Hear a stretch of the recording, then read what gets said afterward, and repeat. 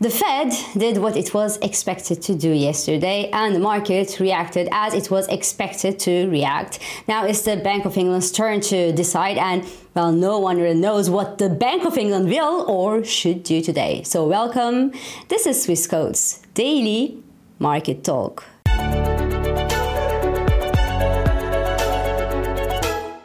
So yesterday's Fed meeting was so predictable. The Fed maintained its interest rates unchanged as expected. It revised its growth forecast higher as expected as well. The peak unemployment rate for the US was revised to 4.1%, down from 4.5% as a result of a resilient jobs market and a resilient US growth. And the Fed President Jerome Powell said that, well, they are now getting closer to where they want to be in terms of monetary policy, and that the bank must now proceed carefully on the last mile because it's important. He also said that the positive pressure that we see on the US yields was actually due to strong growth prospects for the US and this abundance of treasury issuance rather than, well, higher inflation expectations for the US. Well, we all know that higher growth and higher inflation will somehow go hand in hand in general. But okay, he just said it and we just took it as it is. And the dot plot from the Fed showed one more interest rate hike before this year ends and less interest rate cuts next year. Because in their June projections, remember, the Fed officials were thinking of cutting the interest rates from 5.6% to 4.6% next year. Now they think that we will end up 2024 with a Fed rate of 5.1%. So yes, it was hawkish without much surprise. However, the market reaction to yesterday's Fed decision was also very much smooth and unsurprising, really. The US 2-year yield spiked to 5.20%. The 10-year yield reached 4.45%. Both the S&P 500 and Nasdaq 100 slipped below their ascending base that has been building since October last year, while the US dollar index extended gains after the Fed decision yesterday and pulled out the all-important Fibonacci resistance. So the US dollar index now trades above the major 38.2% Fibonacci retracement level on past year's rally, potentially marking the end of the last year's bearish trend for the US dollar. We are now, as a result, in the bullish consolidation zone with the potential of a further advance in the US dollar index towards the 107 and towards the 109 levels. Now, the only thing that could eventually slow down the US dollar's current appreciation is, well, a hawkish shift in other major central banks' monetary policies. And well, with the European Central Bank now preparing to pause its interest rate hikes as soon as the next monetary policy meeting, the Bank of England, which could also announce its last interest rate hike as soon as today, well, we can only rely on the Bank of Japan to make a move and make a difference. And well, you know what? I wouldn't place my bets on a hawkish BoJ even if the universe handed me a lucky horseshoe, because the dollar yen is now trading above the 148 mark, and if the BoJ does or says nothing tomorrow, well, it could well be propelled to 155 level. The only risk in a long dollar yen trade right now is a direct FX intervention from Japan that's not happy to see the yen depreciate this fast, and that's just turning the mill with carried water. Anyway, while the Federal Reserve's interest rate pose yesterday was hawkish and it was expected, and it triggered a wave of hawkish trades as expected across stock,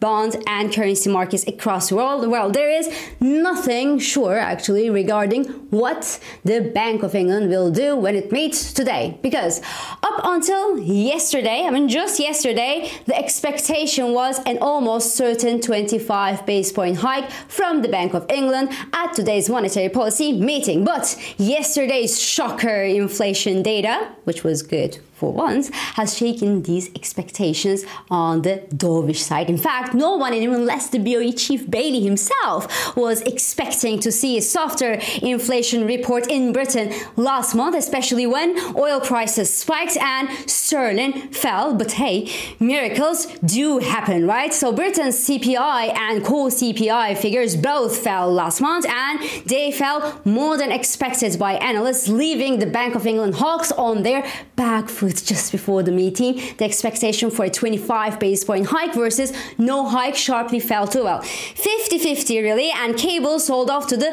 lowest level since March this year. So the question is, what will the Bank of England do today? Do you think that they will just stop here and dance? Well, I don't really think so, and for two major reasons among others. Because first, yesterday's inflation data was very, very much welcome, that's for sure, but it also got many people scratching their heads and thinking that this can't last. Well, it maybe got Rich Sunak dancing, as he himself was probably sure that his target or his wish or his promise of having inflation by the year end was, well, nothing was wishful thinking, but now it's less wishful thinking. But for the others than Rishi Sunak, well, it would be really very surprising that inflation actually remains on a falling path in the UK, unless obviously Brits really stop spending, and they stop spending big, and oil prices fall and sterling gains.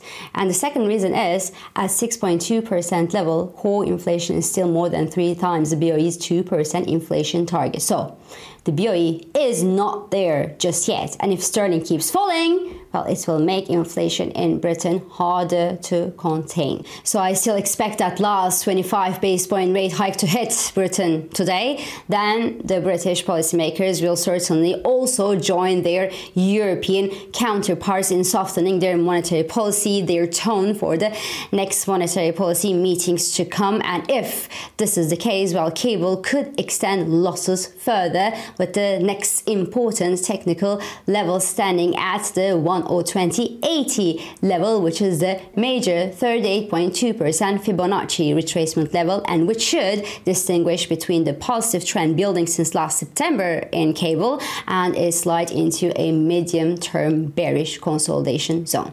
Now, if I were Mr. Bailey, I would simply say today that we are hiking, and that inflation in the UK is softening but still remains too strong, and that we are not there just yet or at all, and that the next moves will obviously depend on economic data. And I would simply try to limit losses in sterling so that energy costs wouldn't spike as a result of a happy CPI report. That's happiness would remain short-lived. But that's just me. I'm not Mr. Bailey. Elsewhere, the barrel of US crude fell below the $90 per barrel level on Wednesday, even though the US crude inventories fell more than 2 million barrels last week. So that was more than a 1.3 million barrel fall expected and penciled in by analysts. To me, this week's retreat in oil prices from above the $93 per barrel level is a clear profit taking and a downside correction that could reasonably extend toward the $86 to $87 range in the coming days.